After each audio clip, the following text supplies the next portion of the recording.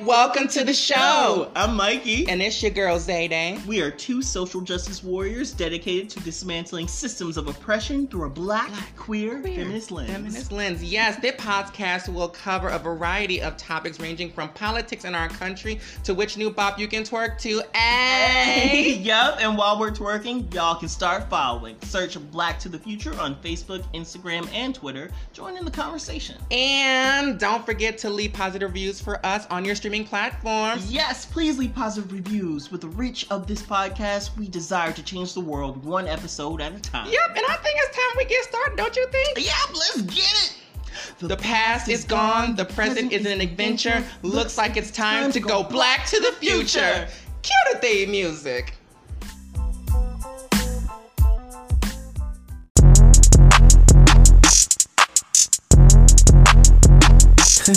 Yeah, so proud of what we see. We hope you're listening.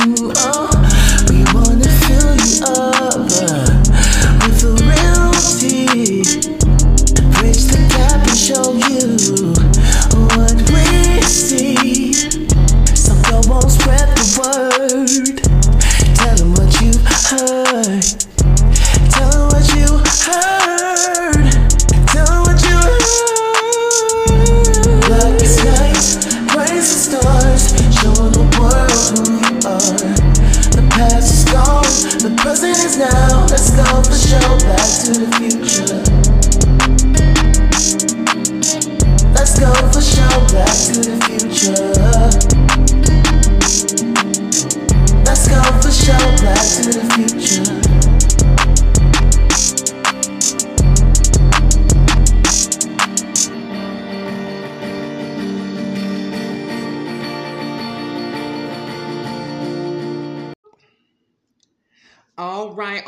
All right. We are black again. And welcome everyone to another lovely episode of Black to the Future podcast. Oh. There we go. Oh, it did a double up. It was like, oh, see? Okay, I love this. All right, this is fantastic. So, as y'all know, I have this running series on the show where I interview men, particularly black men, who are attracted to trans women, and they come on and talk about their experience. However, as we know, this conversation is not limited to men who are cisgender. We also have other folks who are outside of that spectrum as well. So we have transmasculine folks. I believe I had, last summer, I had Zahir come on and talk about his experience as a trans man who's attracted to trans women. So go check out that episode. But I also have this lovely guest who I'm excited to be here, a trans activist to the stars, because that's a fun way to describe him. We have Elijah Alter. Woo! Thank you for having me on today.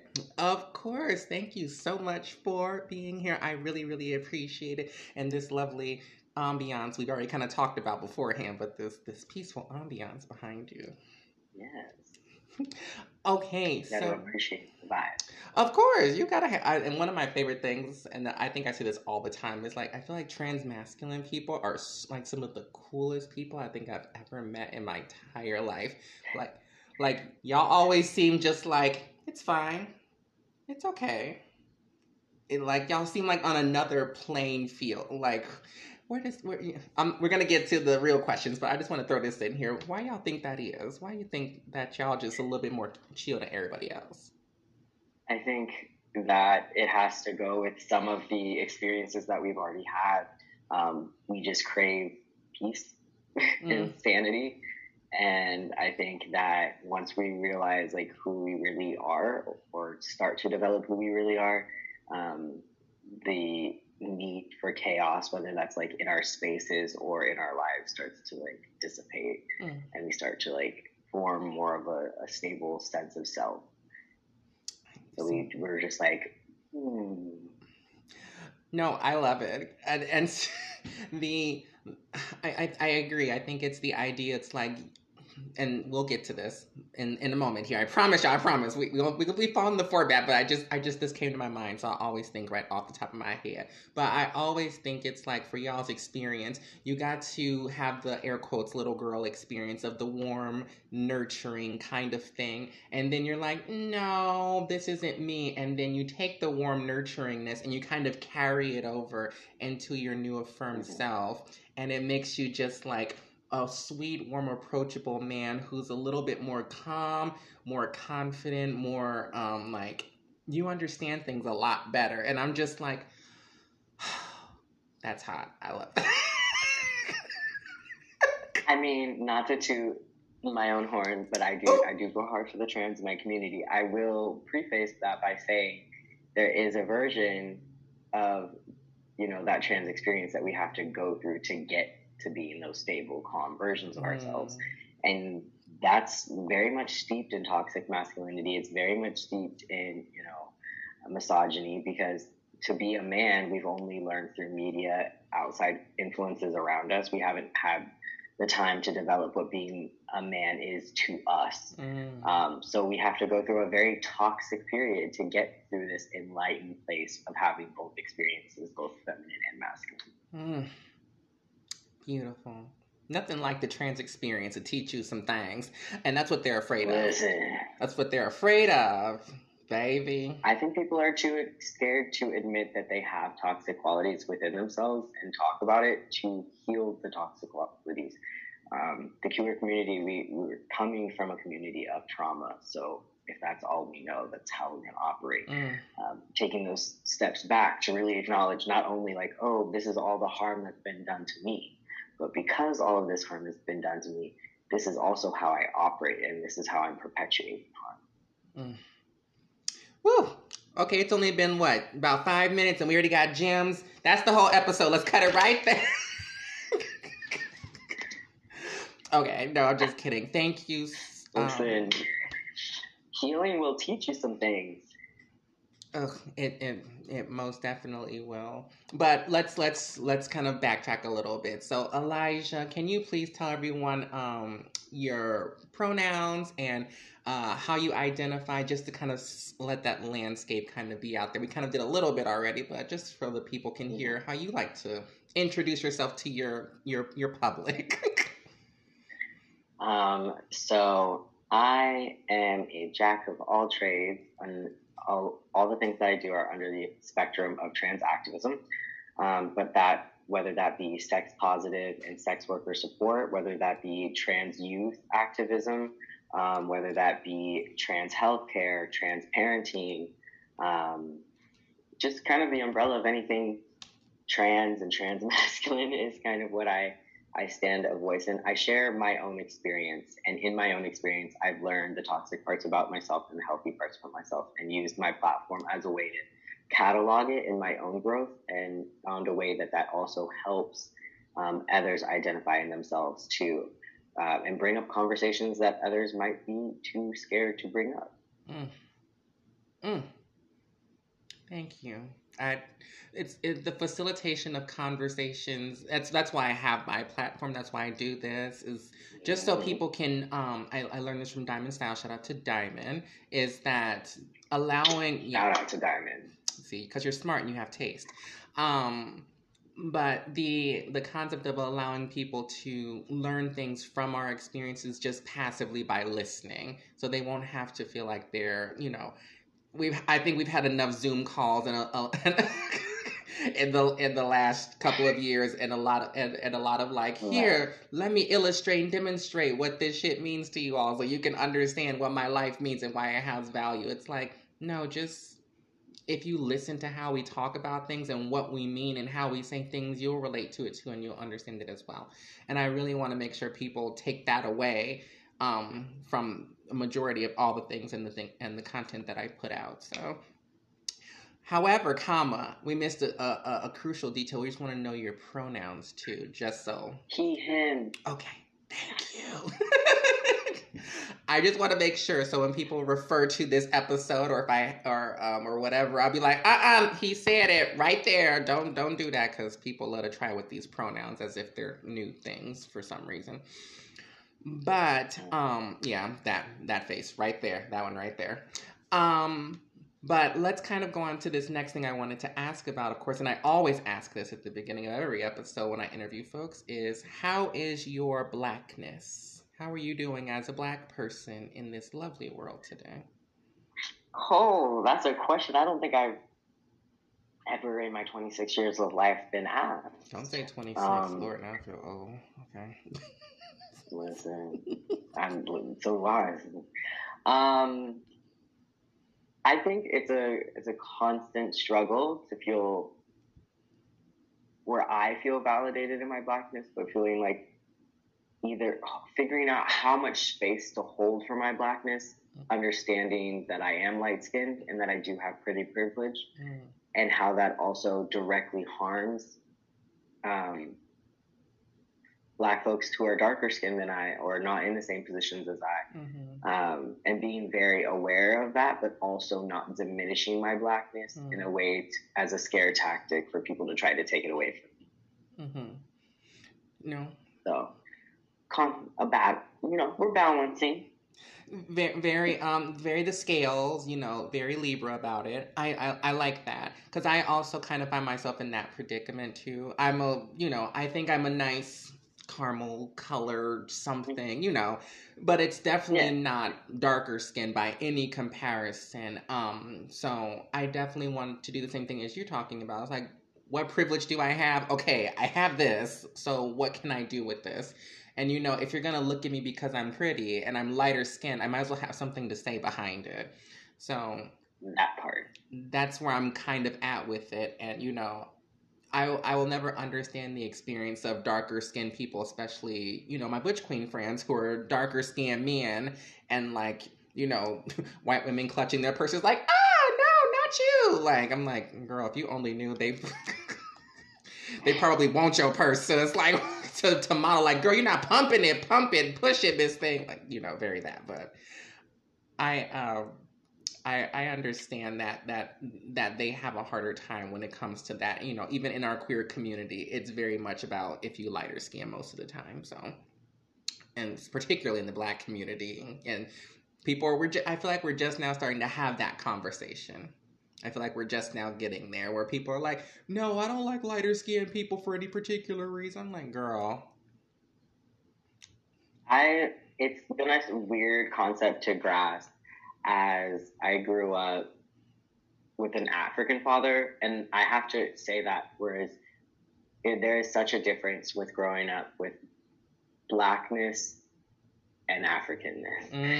And can you talk there's about pros that? And cons to it because there's already built-in colorism in the African community, where lighter skinned people aren't seen as greater or better. I remember going over for my first time, and it was a very controversial thing for my dad to bring me home being as light as I was. It was seen as being a traitor or a how could you type of thing. So then to come to the United States where it's such a hierarchy thing was so confusing to me. Because I never felt pretty or higher. And then getting adopted into a white family, I definitely didn't feel pretty or higher. There's the meme that it's like, were you ugly or were you just raised with white people? And I was like, oop.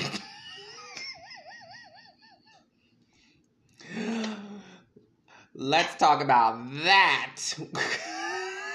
This face. It was an epiphany. I think that's so interesting, and I appreciate you sharing that, and we'll definitely get more into it, but the concept of darker skin and more richly melanated skin is obviously the praise and the source for probably African people like you're talking about. That's you are oh God, I can only imagine. I'm just thinking about the old portraits and the statues and the things we find now of very dark skinned Black, legitimately Beautiful. Black skinned people, and it's gorgeous. And they were this is it. This is the pinnacle. This is everything. And then you get here and they're like, girl, nice try. You close, but no. And then you're in the opposite where you're completely like flipped. And then it's like, no, you're not everything here. And then you shift over to this side. And now you're just like everything. And you're like, I can only imagine how overwhelming and like overly stimulating that probably was. Being like, okay, I just got here. This is attention. And what y'all want. Like, I like these faces. But it's a very weird cultural thing. Because then there's the kids who are brought up here and like know it, and they live in it. Like they know their light skin privilege, and in ways where like, in some ways it is end up directly harming our darker skin community because of the way that our light skinness gets bolstered and amplified in this and that. Whereas for me, like I grew up around dark skinned women, and that was the epitome of beauty to me. So it's very confusing to come somewhere where it was like a shame, right? Or like people were like downing it, even in our own communities. Yeah, it's interesting. We could spend here all day, but but that's not what this episode's about. It's not, but we're getting gems, and it's only been the first segment, and I really I love when we get gems in the first segment, because I'm just like, oh, this is going to be one of those episodes I can go back and listen to again and be like, I missed that the first fucking time. I'm going to go back and listen to this again. So I love that. What the young kids say, keep the same energy. Keep that same energy throughout. But before we go into the first break, and then we're going to come back and hear about your Black story, which is very, very unique from what I've heard so far.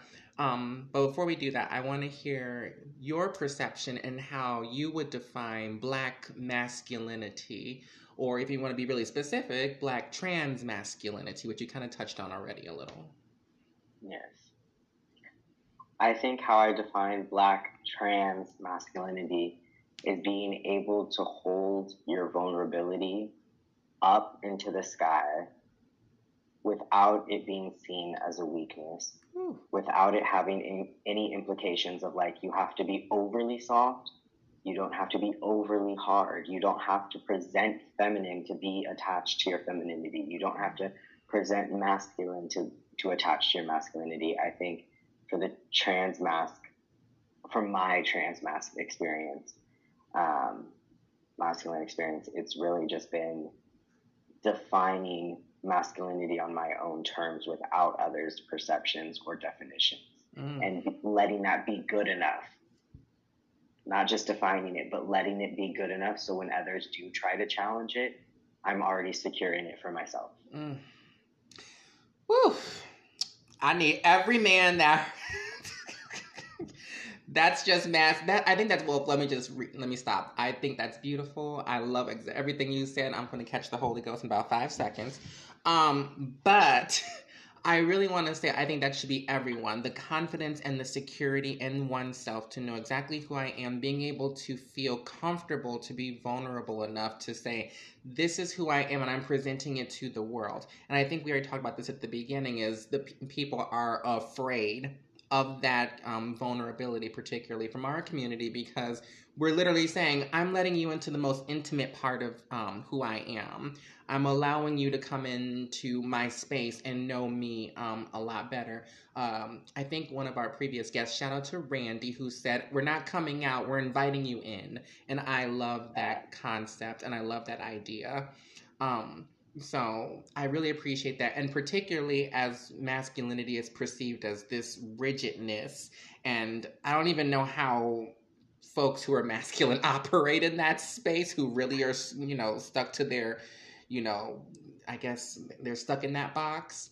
Like, how do you do anything? How do you talk to people? How do you communicate? Are you even being honest with yourself and all that kind of stuff? And that's usually what my biggest thing is when it comes to masculinity, and particularly with cis-het Black men who haven't had the opportunities to explore that level of vulnerability because they've been boxed in so much by their peers in society and X, Y, and Z. And the concept of allowing someone to see you vulnerable just makes you lesser than, which I don't understand how we can make so many movies and make so many TV shows about how the sweet vulnerable guy always gets the girl and the guy with all the money and stuff never is successful. I'm just like, have we all watched these same movies? I'm like, y'all need to watch rom-coms because that's exactly what happens every fucking time.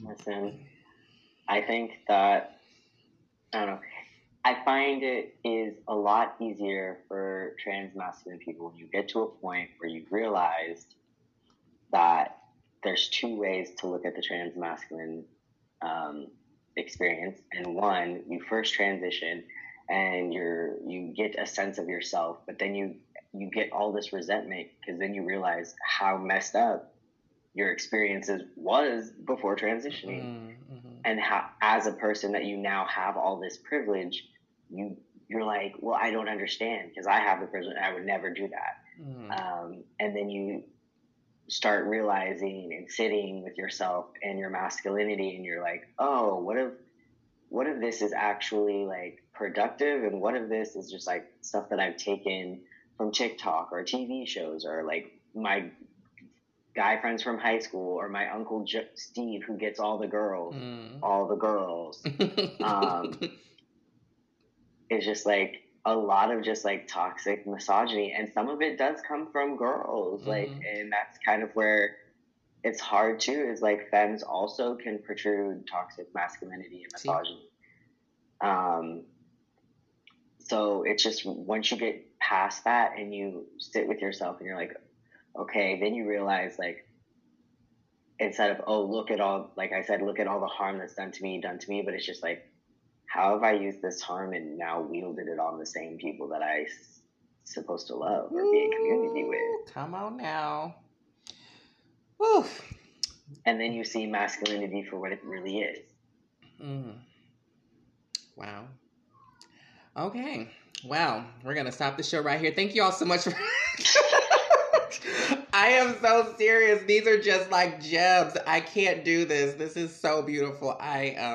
This is fantastic. But before we make this first segment a little bit too long, we're going to take a small break. Want y'all to marinate on that for a hot minute. Elijah is just... I don't know if Elijah was the prophet in the Bible and spitting gems like this, but Jesus H. Christ in heaven. Somebody gonna fact check that about the Bible. Somebody know about the Biblioteca. Anyway, we will come back after this small break, and we're gonna get into Elijah's Black story. Be right back.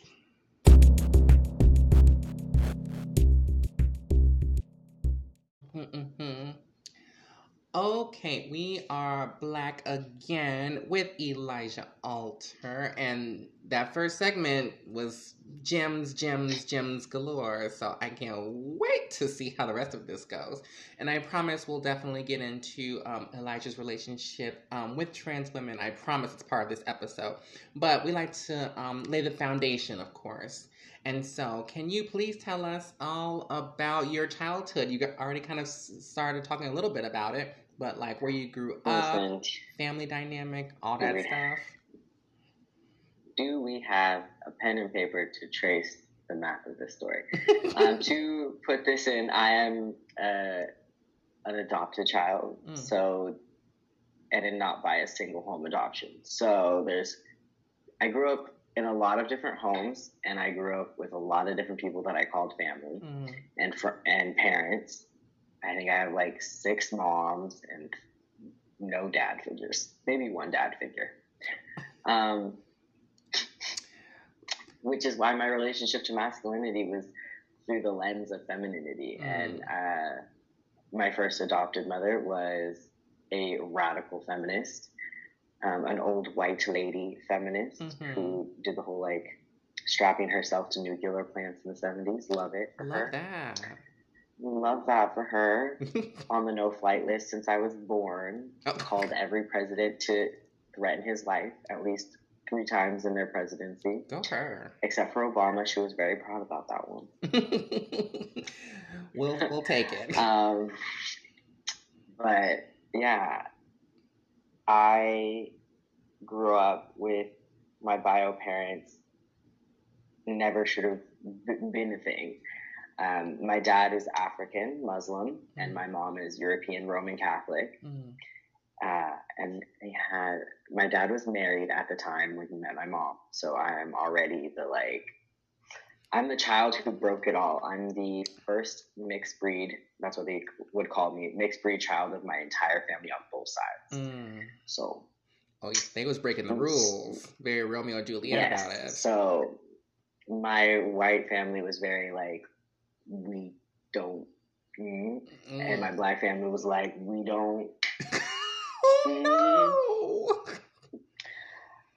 And then my dad dipped, and his wife was like, I'm a black woman who can't even give birth, but you're going to have babies with a white woman. Ooh, child. But my mom didn't know, so it was a whole hot mess. It was actually the first time that showed me that femininity is the power of women is stronger than anything I've ever seen, because his wife came around and has been my mother my entire life. She stepped up, and instead of blaming my mom, she did the right thing and was like, men are trash, women support each other. And as a black woman, to give that much grace to a white woman, especially because she couldn't give this man children and he did the one thing, that amount of power and grace from a black woman is how I started my journey on realizing myself and what that meant for myself, how much kindness is so much better than force. And then growing up, I've lived all over the world, traveling with different parents. My father was military, and that led me into, feeling like masculinity was, especially from a Muslim father, masculinity was the epitome of greatness. I was a very early developing child, and that brought up a lot of attention. And that, for vagina-bodied people, the experiences of growing up and developing, let alone just for normal cis, presenting children, is already hard enough, let alone, a child of trans experience figuring out their trans experience. Right. I started to present more masculine around 8 years old, and that was the first time I verbally told my parents at the time that I was a boy, and they thought it was cute that I was like my older brothers. But that was the extent of that. It's cute that you wear your brother's Spider-Man underwear and a cape around the house at home, behind closed doors. Very that. But out there, you've got your frilly dresses and prepared for Easter Sunday gig. You know your place. And high school is when I really started to own that masculinity in the smallest ways that I could. My freshman year, I came out as a lesbian and played varsity football. Wow. I had to petition school board to allow me to try out, and I was the first girl at the time to play for the varsity football team, and I didn't play a soccer or a kicker or a quarterback. I was center and left tackle. Wow. So I was the first offensive line, as small as I was. Oh my goodness. Okay. Well, first of all, let me thank you for telling the backstory, and I want to applaud your your mom for taking that step to say this shit may not have been what I wanted to be, but I'm gonna step up and accept what's taking place right now. And by shit, I mean what your father has created and concocted, and by extension created someone beautiful in you. And she said, no, we're gonna do what is necessary and make sure that this child has a beautiful life and grow and foster. And obviously it worked out, and you petitioned to go into high school and do football. See, I don't know much about football, but if you're gonna put yourself out there willingly to get tackled, I applaud you. Yeah. At the time, I was really proud of it, but in hindsight, I actually want to bring awareness to that mindset and that rhetoric for trans masculine people, is that the idea that we can only get validated in our hardship or in how much we can take on. Because football turned into me transitioning and going into the military, where I felt like to be the best way to be received as man or be respected as man is to do the ultimate man thing. In high school, that was football. That's like the ultimate masculine thing you can do. In my adulthood, it was the military. That was about the most masculine thing I could see myself doing. And that put me, that was me unknowingly but willingly putting myself through more trauma in the masculine experience of unhealed, misogyny and toxic masculinity. I got out of the military 2020, April 2020, and then protesting happened and the pandemic happened. And I spent that last 3 years just like without major technology. I had my phone, but I didn't have a TV or a laptop or a tablet, no technology in my room. I had plants, I had books, I had, my guitar, and I had myself, and I really had to like sit with myself. Is when I started to unlearn, all the things that I thought were okay. And also hold accountability, because I learned that I'm really easy to gaslight. Because of, experiences that vagina body people already have of being gaslit. So I found myself in those same situations in community, but repackaged. In a new format, in a new kind of way. And Yes. I love this idea of you kind of sitting by yourself and being okay with being by yourself and allowing that to come over you. And it sounds like soul searching. And I think a lot of folks ended up doing that during the pandemic, especially when it was first happening and things like that. And I really admire the fact that you really took it to the place where it needed to go, where it was like, this is what I'm going to do. I'm going to focus on myself. I'm going to hone in on who I am and think about those kind of aspects of my life and what do I want to do kind of moving forward. So I really admire that. I also don't want to make light of the fact that community needs support. So this idea that I see there's so much rhetoric about like sit with yourself, learn yourself, and I do agree with that. Sit with yourself, learn yourself, but I didn't do this on my own. And it takes the fact that we can come into space and have these conversations. Because people, when you're with yourself, you only know what you know. It takes experiences. It takes conversations. It takes being uncomfortable. It takes being triggered. It takes all of those things to be in places. Because you can be alone by yourself and have the best time, and you're all by yourself. Great. I've learned myself. I know how to keep myself happy. I know how to keep myself accountable when I'm with myself. But when you're out in the world with other people, how do you move? How do you take in when you need to be held accountable? How do you hold accountability? How do you move through the world as a person? You need community. You need to be able to have access to people. So don't self-isolate yourself, but do self-regulate yourself. Very that. I completely agree. I think there's so much to be said about the idea of like, I'm going to work on myself. And then, like you said, once you get that part, it's like, all right, I'm happy you did that, but there's life outside of the four walls, excluding you in this moment. There's other people out there you have to learn how to adjust and maneuver and communicate with. And those moments of discomfort, those moments of miscommunication or even if they get a little bit more escalated and get hostile and things like that, I feel like those are the times where you want to kind of recenter and go like, okay. And it's hard to do those things because we're not always trained to do those things. But I think recentering and saying like, okay, I know who I am and maybe I'm not saying things the correct way. And that's where the accountability comes in.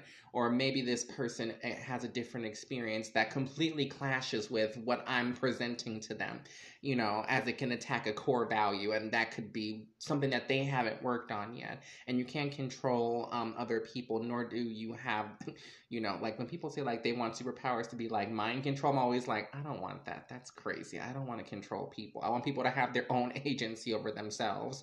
And I want them to have the willingness to find it within themselves like I found it within myself. So I definitely understand and resonate with what you're talking about. So thank you for saying that. And so I kind of want to start talking about the fun stuff. So you kind of mentioned you like the identity of being a lesbian at first. So, and you were like, I'm a boy when you were 8, which is sickening. I wish I was, I don't even know. My parents would probably not tell me if I said I was a girl when I was 8. They'd be like, oh no, she's just playing. Go put some clothes on, very that.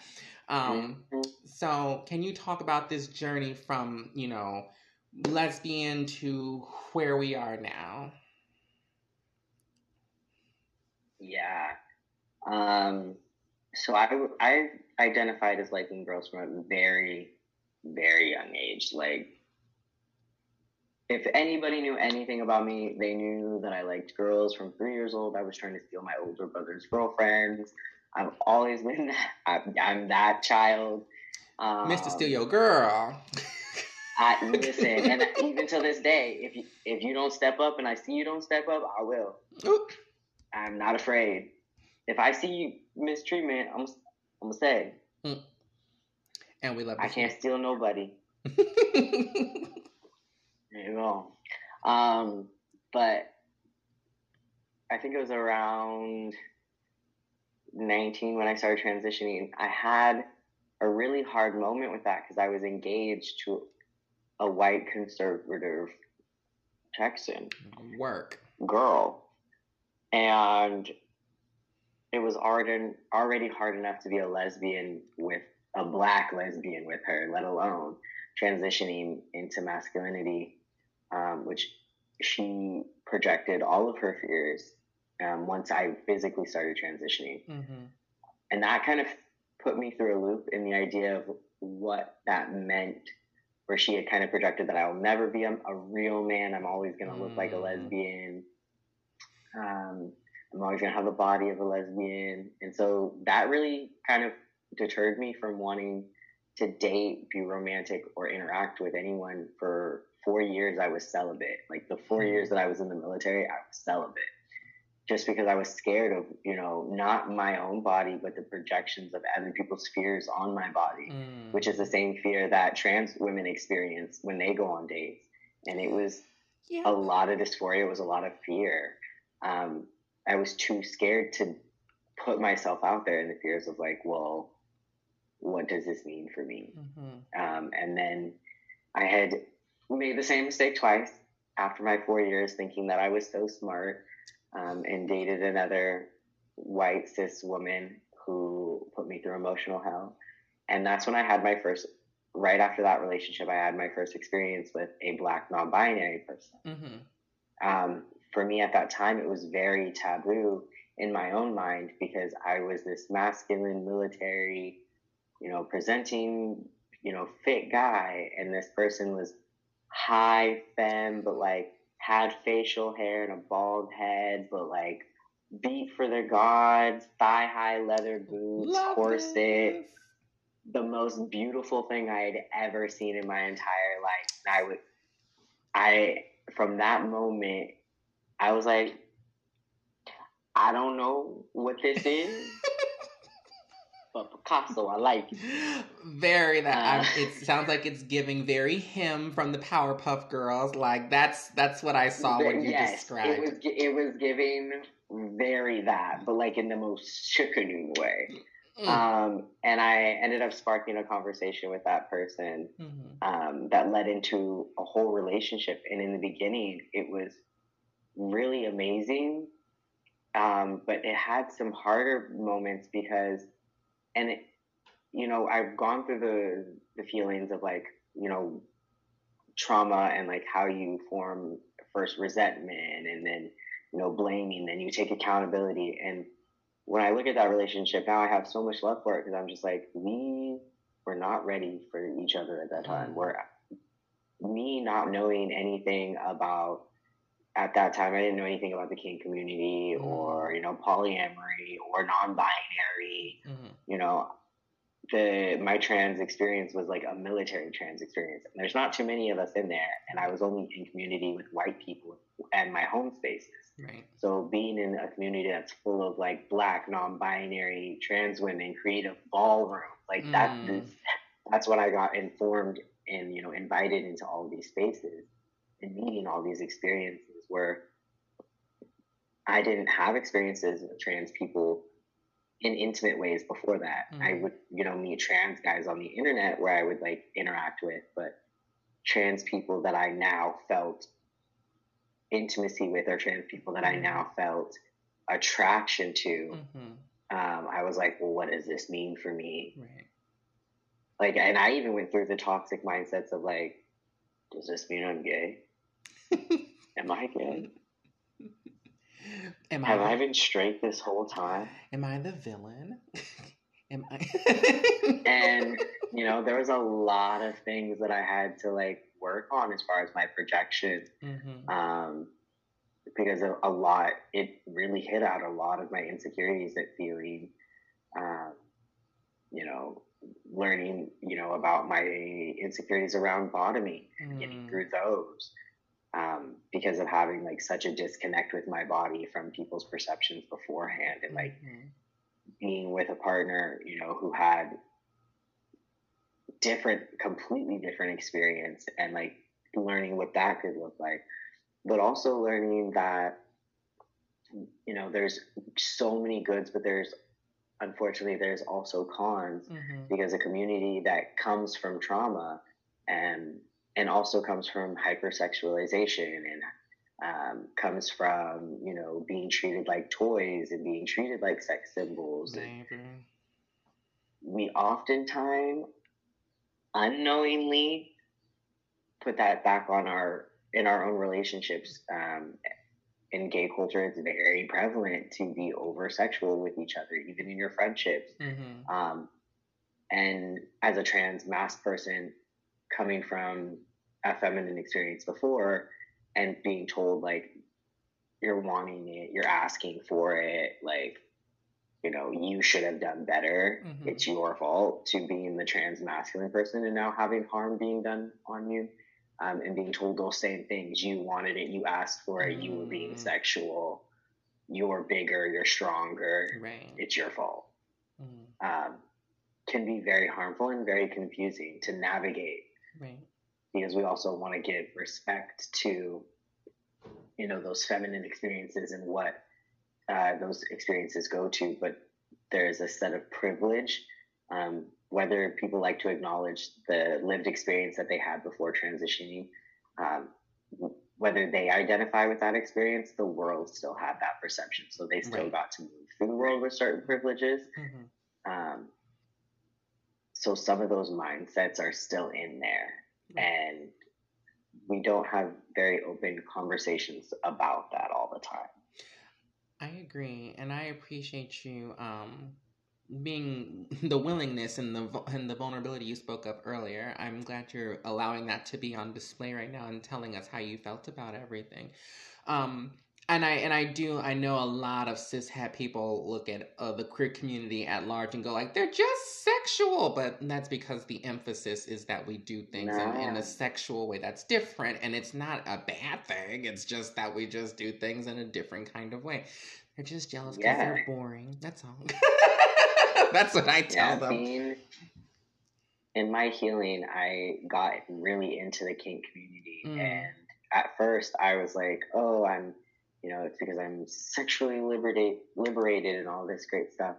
But really, once I started doing the workshops and the education, it really became about the fact that I now have autonomy over my voice and my body, and kink is a great way that like forces you to talk about consent in ways that are so literal and so focused, so that in the normal dating life, like those conversations can be so helpful about checking in and boundaries and consent and things that in dating the gay culture thinks is like, oh, that's hot, or actually, can be some of our most toxic, like assuming, kissing people without consent or grabbing people without consent, baby, and just kind of assuming the intent, where we're like, oh, that's hot, which is actually just like perpetuating that fact of like unconsensual interactions.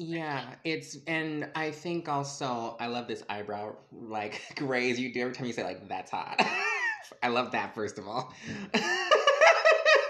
But the second thing is, yeah, this is very much the concept of consent and things is I would say far few in between when it comes to culture in that kind of way. You know, you can definitely I can hop, skip, and jump right to a gay bar right now, and there is just, you know, the touching and the closeness and the, you know, this is how I'm suggesting to you that I'm interested in you, rather than just talking to that person. It's always about this kind of like, it's action oriented, which I'm here for action, but as long as someone says, I give you permission to do said action. And that doesn't happen very often. It's like, oh, you have your shirt off in this club because you're sweating, let me touch you. Or, you know, you have a bulge, so let me grab that. Or you have an ass, let me just grab that. I'm like, no. Yeah. Everybody don't want that. Everybody don't need you to be doing all that. People have boundaries. They may be here for vastly different reasons than yourself. And, you know, that is definitely a negative part about community. And I won't just say it's, you know, cis gay men. Like, a lot of people do it in community. I've definitely even seen some of my sisters be like, oh, that's a man, I can go ahead and do X, Y, and Z to him. I'm just like, I don't know. I wouldn't, child, not that. And that's a lot of as I'm newly in ballroom, that's been a lot of my experience, which I'm not going to lie, it really did deter me from wanting to pursue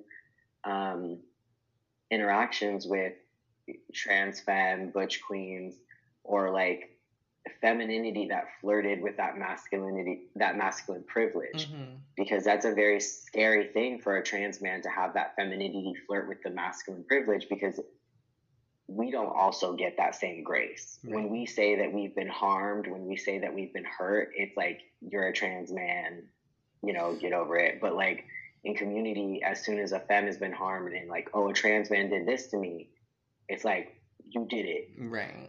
But that same care and respect over our harm is not given.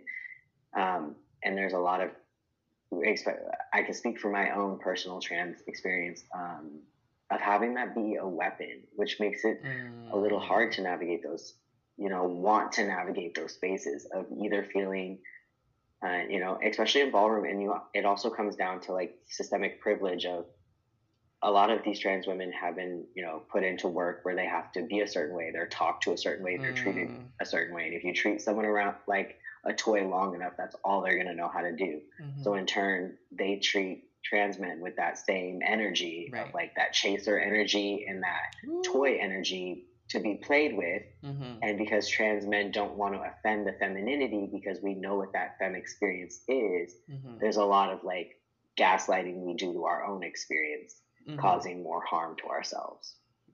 I completely, so, I can see it. No, you keep going. I agree. Oh yeah. So just like wanting to open up those spaces where it's just like, not trying to say that trans women are inherently bad. My partner is a trans woman, and it's something that we've gotten to cultivate in our relationship, is that like aspect of where does my privilege really lie? As, you know, a masked person with, you know, vagina body privilege, mm-hmm, and cons, because it's a privilege and a con, and then also my partner, like, where does her privilege lie in, you know, being a trans woman of a certain body, and what we, you know, perpetuate against each other in harmful ways, and how we can better communicate around that. And I am so grateful for that experience, because it is healing to be able to see people of the same experience, that trans experience, get to break down and unlearn these things together and directly show each other that care. Completely. And that safeness. I agree. And I appreciate you, again, allowing yourself to be vulnerable. And I really want to echo the concept that you said at the very beginning is, in so many words, is that hurt people hurt people. And so, yes, for my sisters out there, you know, the trans femmes, I understand that the trade has done you wrong, girl. They have they have been doing you wrong from the gate. They was your, maybe they wasn't Trey, maybe they was your daddy, maybe it was your brother, maybe it was your cousin, uncle, and blah blah blue. And then you grew up, and then the real Trey started acting a certain kind of way. Girl, I get it. I was there. I understand it. But because you've been hurt, because you've been put through things, it doesn't give you the license to being, and I'm going to say this, misogynistic towards people who are assigned female at birth. It doesn't give you that agency and that ability to be able to do that. And, I know a lot of my sisters are probably like, well, I'm hurt and he's a man, so he should be able to. I'm like, see, you want, and this is that fun moment where it's like, you want men to be available and emotional, like you were talking about at the very beginning. And now it's like, if you're constantly beating him down, that doesn't help anything. So you have to also have your willingness to be open and available too. So there's a part of masculinity that has boxed you off. Although you may present and exude the femininity, the arrogance, the audacity that masculinity can present itself to be sometimes can still definitely be there, and it can be easily pushed and transferred upon folks in the transmasculine community. So it's very important that we find that balance and have that dialogue and have that communication, because just because you're at the intersection of blackness and transness and womanhood, I'm there. Everything is fucked up at this intersection. But just because you turn around and there's one more person that you can possibly do something negative to, that don't mean you should. Yeah. I want to also put an open message to trans femme out here who could be listening to this, is that I don't want to ever invalidate you. Every trans femme is a queen and should be treated like one, but that treatment starts within yourself, and you need to know that treatment within yourself. Because if you don't, then the people around you who are trying to pour into you and try to pour in love to you will have to suffer around you. Because there will never be enough to pour into. Just because people are kind and choose to be vulnerable with you does not mean that softness is weakness. And I know that's an outplayed saying, but if we want to talk about masculinity and we want to talk about opening up, then we can't, be making fun of people's softness in them trying to open up or finally admit where they're hurt or harmed. We can't be shaming them for bringing their hurt or harm to the forefocus, even if the harm is coming from another, group who is also harmed. It needs to be able to be an open conversation. But I say that you are all beautiful and you are all deserving of so much love. I wish you understood that love wants to be shared and open and spread. That it no longer, you can release those parts of yourself that feel the need to hurt others, to repent for that hurt that was done onto you. Matching the scale does not feel better. Having that control over someone the way that people have that control over you does not feel better. Ooh, rewind that back. I should put a rewind sound right here. Play that back, because that was it. It's kind of like that question is like, so what do you get from putting other people down? What does that give you? What does that give you? Your va boom? Does that give you your tens? What does that give you, sis? Because, or just people in general, actually, what does that give you to make someone feel like they're less than because you're hurt? That does nothing. And as much as we want to be open and available, and as much as we want someone to love us, other folks in our community want that as well. And so if we're causing harm to them, we're only causing harm to ourselves. And so nothing. I can't save nobody. Ooh, we singing now? Go ahead. I'm ready. Go ahead. Thank you so much. Beyonce's for the Vogue now, so. Oh, baby. If she don't come on this video and wear it out, I'm going to be very upset. And she better have the kids out there. She better have the kids. I'm still upset that she didn't have Big Freedia on the track. And I may have predicted wrong in the previous episode. But she didn't put Big Freedia, again, as not a feature. I'm just like, girl, why you not paying her? Give her. Anyway. Yeah, thank you. Anyway, that's an episode for another day. I'm gonna have my field day about it. I'm frustrated. I love the song and I love her, but I'm just gonna have a field day about it. Listen, whenever you're ready, I'm ready. But I want to, before we go to the final segment, I do want to ask, because you talk about your partner as a trans woman, and so, not that you have to give all the ups, downs, nitty gritties, but I would love to know how y'all met each other and how y'all got to be where y'all at today. Well, I always like to preface as it depends on who you ask. But we originally saw each other on Instagram about 5 years ago and created an online friendship of just like support and, you know, trans people who do the same work of trans activism and just showing up as ourselves. And I met them the first time at a photo shoot that they were doing here in Seattle. And I was actually with I was with one of their previous partners when it happened. And I met them and I was like, oh, like, you're cool. And then we hugged and I was like, that was more than a hug. Okay. Noted. And then about a year later, we ended up in the same space again. Like over online of just like talking and reconnecting like on a more intimate level. And then she was forward. She invited me to New York. She paid for my flight. Oop, you got flued out. Oop, Jesus. Baby. For our 1 year anniversary is about to be on Friday for Pride. We spent New York Pride together for the first Pride. That is so cute. Oh my God. She is, of course, she makes me happy. That is so cute.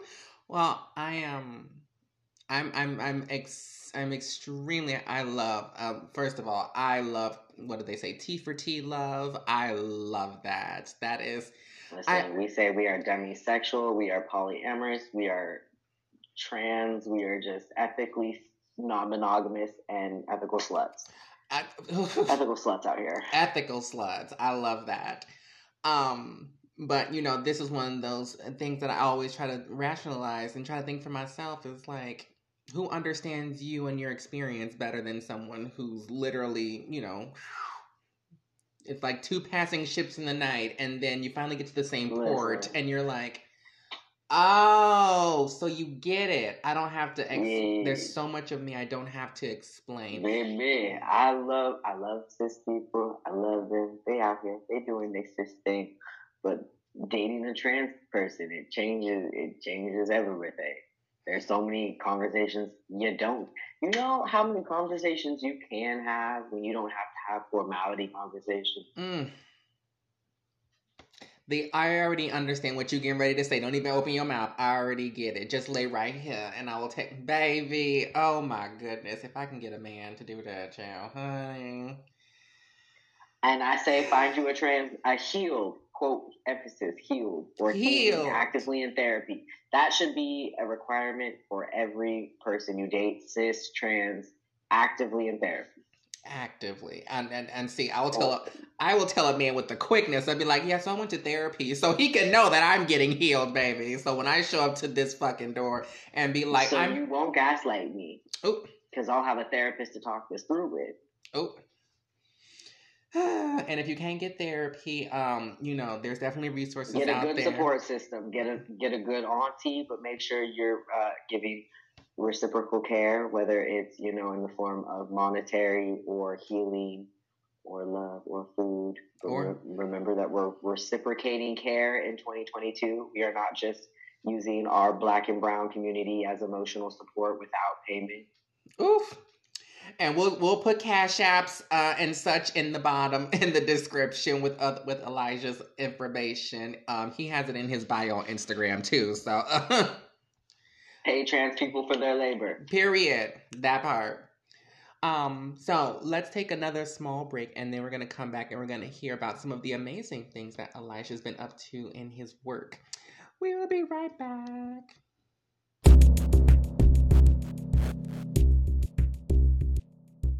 All right, this is the last section. We are back again with Elijah. This is our last section And so, of course, these are the episodes for men who are attracted to trans women and have relationships with them and such and so forth.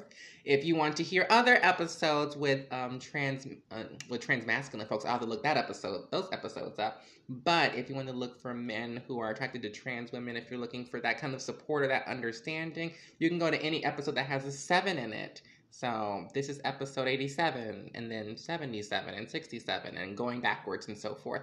So any episode about a man attracted to trans women, you can go back and listen to those episodes. Those are some of my highest rated episodes and listen to episodes, not unironically, unfortunately. So, but we have Elijah, a lovely trans masculine person who's been dropping the gems from the beginning. And so now we're going to find out some of the work that he has been up to on his social medias, because he's got a nice, cute 11,000 followers on the gram, honey. So he is out here doing what's necessary. So can you please talk about some of the work that you have been doing, my dear? Yeah, actually, I'm just coming back into the workforce as far as like social media influencing from the last 3 years of like trying to not do anything big, just kind of like posting my daily life, because I wanted to see, if I could get relevant again, if that whole idea of like take time, it will be there when you come back was actually real.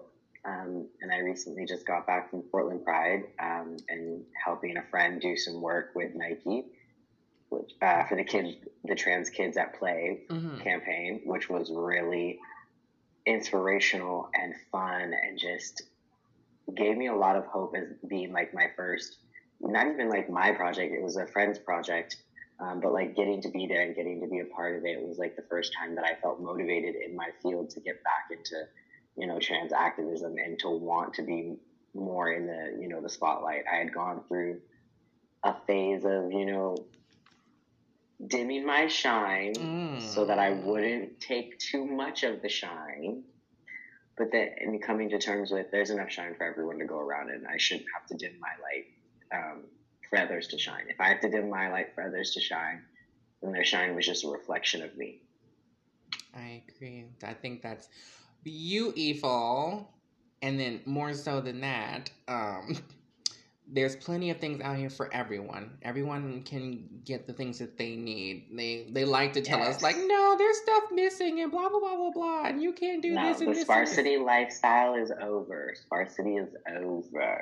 We are in abundance. Ooh, speaking of abundance, that took me exactly where I wanted to go in my brain.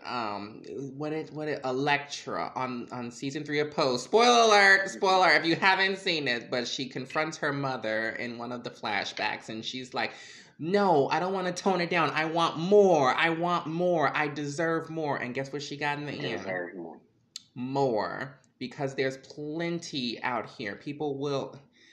There's more. There's so much more. Don't believe in the scarcity. So I just want to say that.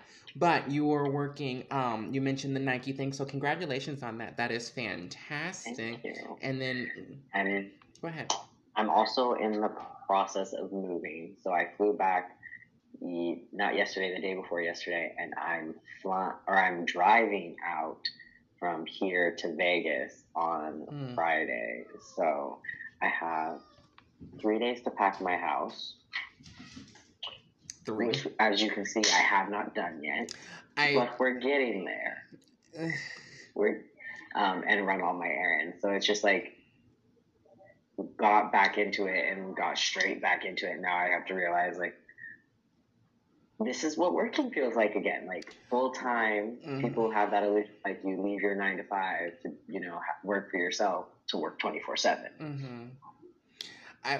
I think you were saying earlier that being an influencer is, even if it's unintentionally influencing, it's challenging because you have to try to make connections and then try to create content, and then now you're like, I'm gonna move, and moving is like in the top 3 of the worst things you can do as a grown adult, because it's like, and even moving next door, like moving stuff from one building to the next building next door is tragic. You need like 4 days to make that even happen. So moving from one state to another state, bless your heart, bless your ministry.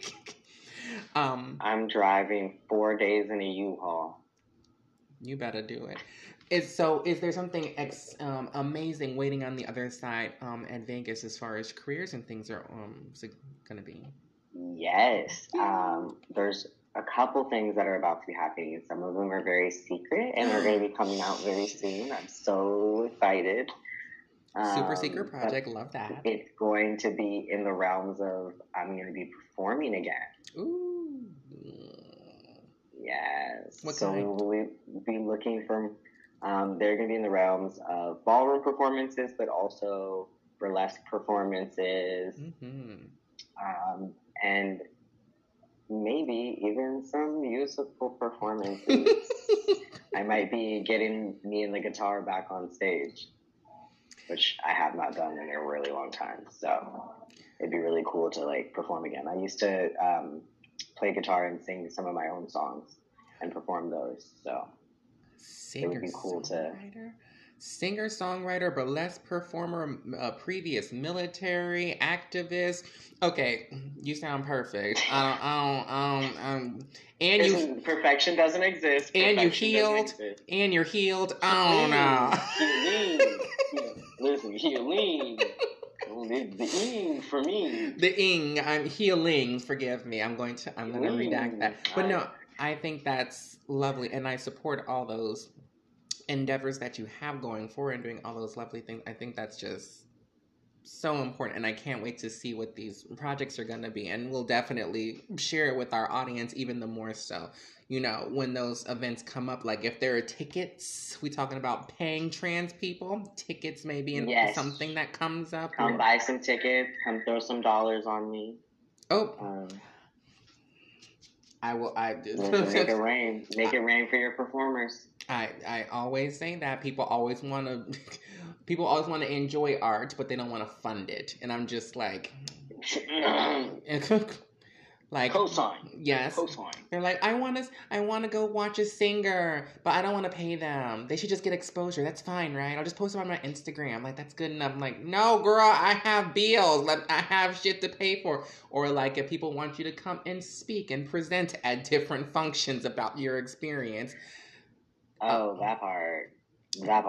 Yeah, like can we just like pay you like a few dollars to like show up and talk for a couple of hours and teach everyone about what it means to be trans? Exposure is not payment. Merch is not payment. Exposure is not payment. Merch is not payment. That should be one of your songs right there. That's one of your songs right there. Merch is not payment. We have a new hit. So many people want to use our emotional labor, but do not want to use their monetary bills. That's.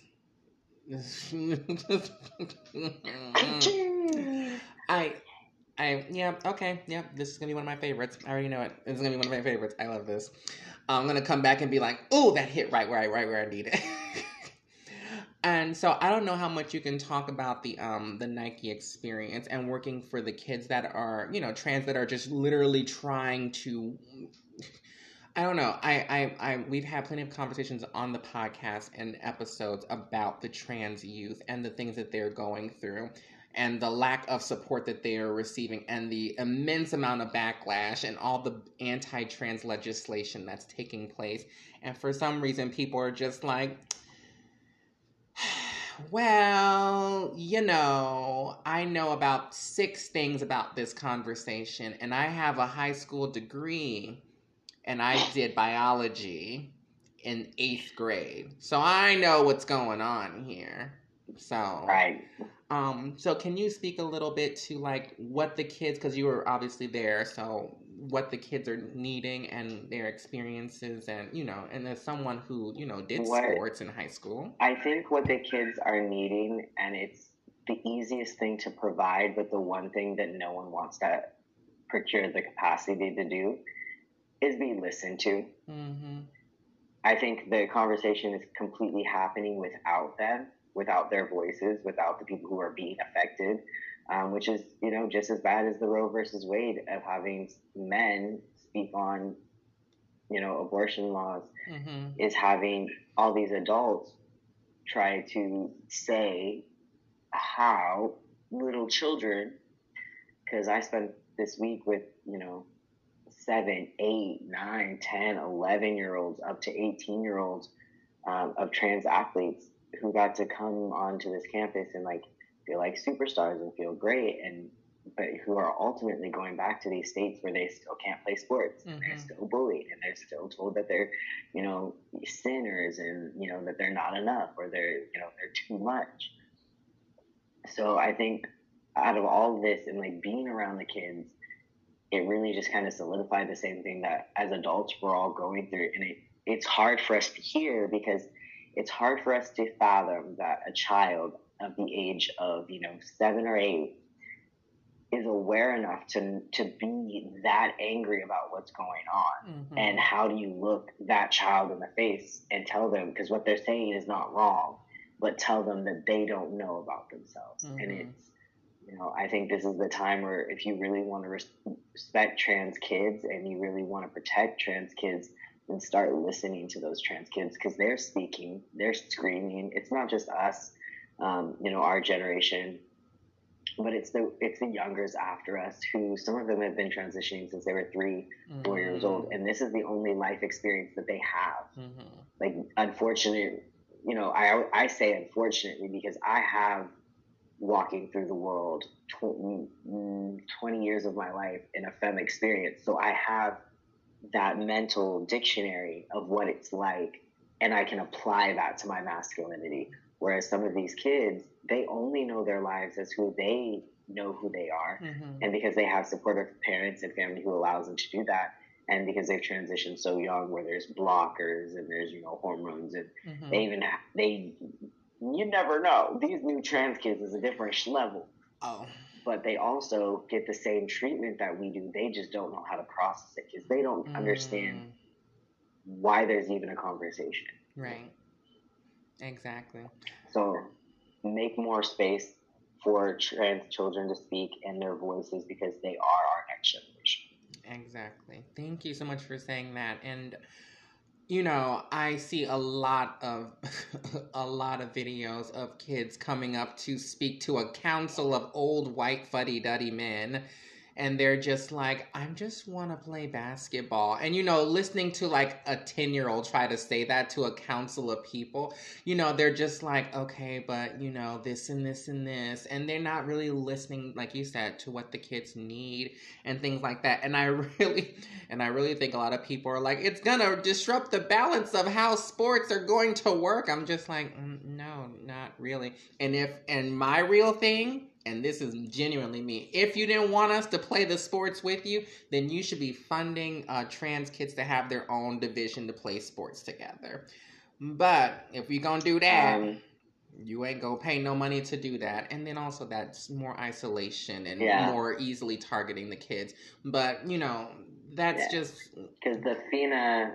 I do also want to bring recognition to the FINA law that just got passed for swimmers. That now prohibits not just U.S. but worldwide that trans swimmers can't swim and they can't compete. They have to have their own other category now. Fun. How nice. And I'm not a sports person, so I'm not super, that's not my conversation and not my, my ministry to be out having in front of people and things like that. So that's why I appreciate folks like yourself. It's barely mine anymore. I like to know that, like, I have the experience of playing sports in school and, getting that part of my life, though it's not my life. I'm not, we have amazing influencers like Skylar Baylor, Mia Thomas, who are actively in these fields working on these things every day for their representation. And that's why we have so many influencers in the trans community who are trans activism, because there's so many umbrellas and so many different, ministries that need to be heard, that we need our voices to be amplified, because there's so many of them. I agree. At the crux of it, let the kids play, because... Period. Let kids be kids. Yeah, because y'all are doing way too much. And I saw this on Twitter, and I read this long article and this mother's testimony about how one person accused her cis daughter of being trans because she's taller and whatever the case may be. And this baby had to go through way too much just to continue playing the sport that she wanted to play. And people were like, oh my gosh, this is what it means. I'm just like, yes. All it would take is one person to just point at you and just say this. And the desire that people have to protect, sports that are pertaining and surrounding the concept of women being at the focal point of it. I'm like, y'all don't care that much about it to begin with, so relax. That's the first thing. And then if you really cared about it, then you'll put more money into it. So, the women who want to play those sports can get paid the same way that, Steph Curry, my husband, he just got paid all this damn money to win this basketball stuff. So I'm like, pay the women who win the tournaments and stuff the same way. Oh, you don't want to do that. Right. Because you don't care about women. No. But you so concerned about these 12-year-olds playing basketball. Anyway, I'll have a field day.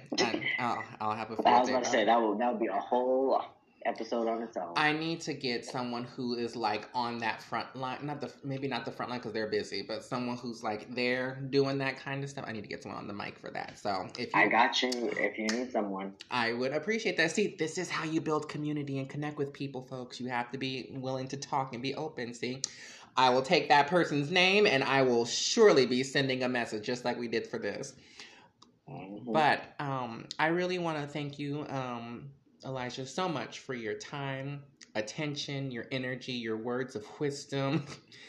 This is going to be a good one. I really enjoyed this. For those who would like to... Thank you for having me. Of course. For those who want to, make it rain on you, and follow you and support you and all those lovely things and add to your following roster, where can they find you on the social medias? So you can find me at Divine_Deception, DEVINE_Deception, DECPTION. Work. So is that for all the social media, or is that just Instagram?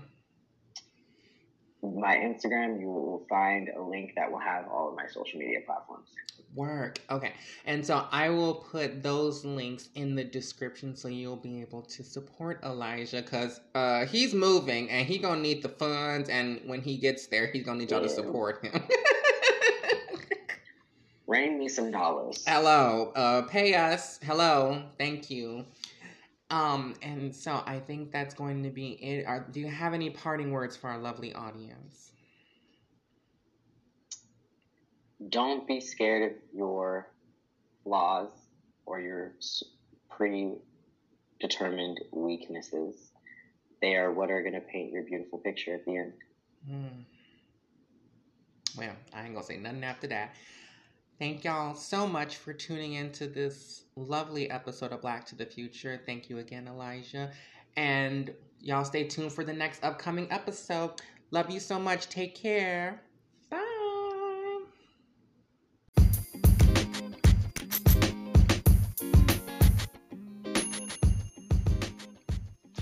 Thank you all so much for tuning into Black to the Future. Yes, thank you for joining us. And if you want to continue the conversation with us, you can follow us on Facebook, Instagram, and Twitter at Black to the Future Podcast. And don't forget to use the hashtag Black to the Future Podcast as well. Share the content, and please leave positive reviews. Yeah, hola.